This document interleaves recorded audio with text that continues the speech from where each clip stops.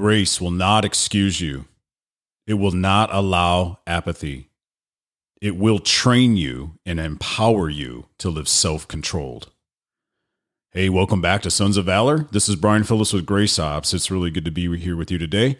I'm bringing you a simple devotion, and I want to talk about grace. I want to talk about how grace trains us to live self-controlled. So let's get right into it. Titus 2:12. Titus 2:12. Now remember, Titus was written by Paul, and Paul is telling us in the book of Titus, the main theme is that he's reminding us about our belief and our behavior. He's reminding us about our faith and our practice. So Titus 2:12. For the grace of God has appeared, bringing salvation for all people, training us to renounce ungodliness and worldly passions, and to live self-controlled, upright, and godly lives in this present age, right now, right here, today, not tomorrow, not yesterday. All we got is the present. So it's teaching us how to live self-controlled. The operations of God's grace gives us self-control. So let's look at that. Let's look at what that looks like. Now, as we get into this, I want you to realize how important this is when you look at the cultural backdrop of our hour today. I'm not saying the world's altogether bad and terrible, but we've lost our moorings in a lot of ways in this country, the United States. We've lost morality. We've lost virtue in a lot of ways. We don't have character and resolve as much as we ought to. We've slipped as a people. So Titus is telling us and reminding us that there's a particular way to live as a Christian. Think about this thought. I want you to think about this. We live in the day and age where our country, in the history of the United States, we have the largest churches, attendance-wise, that we've ever had in the history of our country. Okay, great. But look at where we are as a church. Look at the moral decay that we find in our culture. The slipped values, the lack of character. So God's grace doesn't come into our lives to excuse us. It doesn't come into our lives to overlook or to even affirm, hey, yeah, I get it. You suck at this, right? And God's grace, this is what I love about God. I learned this a long time ago about God. I learned that it's not about perfection because he's the perfect one. And I, in Christ, this is a mystery. I'm already perfect. I just haven't caught up to the knowledge of that yet. But that's what I'm catching up to. That's what grace is training me. Grace is a teacher. His grace is teaching me, training me. So I learned how to walk in like self-grace, not self-excuse, like, oh, God will overlook that. No, when I fall, when I make mistakes. So what I learned was this. It's not about perfection. It's about pursuit. I want to go after God. I don't want to live a life of excuses.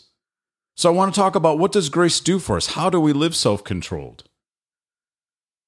We've got to begin as a culture to literally practice what we claim. If you claim Christianity, then you have to live Christianity. Not religion, not some religious performing robot. And that's where the church misses it. It's about having an authentic relationship with God. See, that's what I'm in love with. I wasn't raised in church my whole life. But when I found the gospel, or when the gospel found me, it impacted my life, changed the trajectory, changed the future, changed everything. I wasn't going to be a gospel guy. But when I crashed into the gospel, I found my call. I found my why. I found my assignment in life. And grace has been training me and equipping me for 2.5 decades. And I'm going to continue to remain faithful. There's this powerful scripture that says, God remains faithful even when we are faithless. And I've learned that about God. He's modeling something powerful. Just keep returning, son. Just keep coming back to my presence. Just keep that repentance. See, repentance isn't as much for God. It's for me. It's for me to say to my Father in heaven, hey, I'm sorry. Please forgive me. I didn't do the right thing, but I want to learn better. I want to make myself stronger through your grace so that the next time that battle comes, I can win. So let's look at self-control. And let me throw this out there real quick, because this needs to be said to our country. If you do not practice Christianity as a disciple following Christ, then stop claiming to be a Christian. How do you like that? If you don't practice Christianity as it's laid out in the scriptures, as Jesus himself just put on display how to live, if we're not striving for that and entering into that, and I'm not saying we're producing it, God is the one that's given us his salvation, and he helps us walk in this way. I'm not saying we're earning salvation, but we are putting our salvation on display when we live it. That's why Titus is like saying, hey, you can't divorce your belief system from your behavior. You can't divorce your faith from what you're doing. You can't take them apart, be like, oh, I believe these things in like a belief category. Well, what he's saying is, well, what you believe is going to be proven by what you're doing, how you're behaving. It's a big deal. So if you're not following Christ as a disciple, then you don't get to claim Christianity, claim some other God, claim some other religion. It's time for this country to get back at it. If we're going to live upright and be godly, and I'm not asking you to be perfect, but we ought to be moving that way. We got to be moving upright and godly lifestyles. And that's what grace does. It doesn't excuse us. It doesn't allow apathy. It trains us. It empowers us. It's our teacher, giving us the knowledge and the skills of how to do things better, how to live the way we were created and the way God intended us to live. To be self-controlled is to command your inner world of emotions and desires. Listen to the definition of self-control out of the dictionary. The ability to control oneself, in particular, one's emotions and desires, or the expression of them in one's behaviors. So grace helps us to harness emotion, to harness our desires, to overcome the impulse of the desire, the impulse of the eye, the impulse where we lose like rational thinking. Grace has the ability to center us and to train us to be self-controlled. So I like how the scripture unfolds, that we would renounce ungodliness. I taught on that in the last simple devotion, that we would renounce ungodliness and worldly passions, 2 parts death, but it's also training us to live self-controlled, upright, and godly, 3 parts life. So grace is training me to harness emotion. Grace is training me to harness desire, to overcome impulse. And then now I would be self-controlled. My self-control would be rooted in a biblical, in a kingdom value system. The value system that grace itself will reinforce in my life.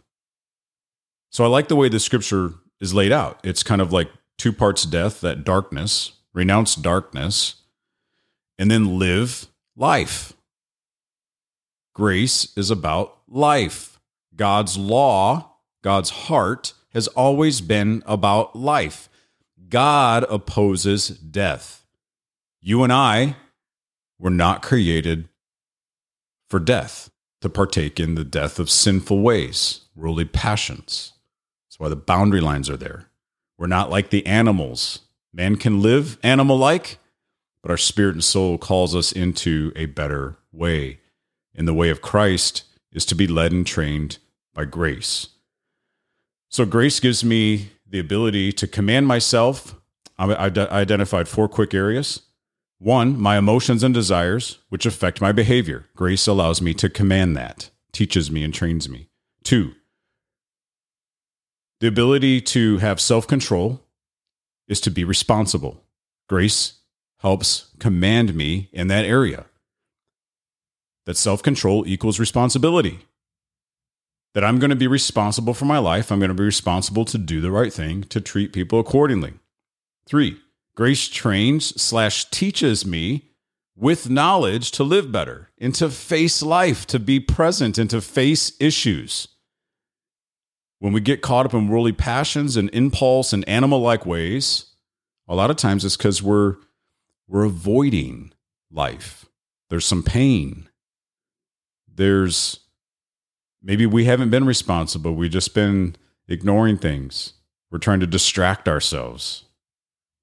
And 4, grace will not allow me to play the victim. Oh, that's a whole nother talk. God's grace is never going to allow you or me to be the victim. We don't get to play that card. God's responsible for his children, for the good and for the bad, and he will help you even if bad things have taken place in your life.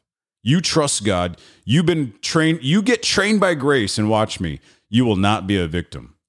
You'll be a victor. Christ himself has overcome this world, and he's overcome anything and everything that has come against you. You just have to learn how to trust him and follow him and realize this is not a sprint. It is definitely a marathon.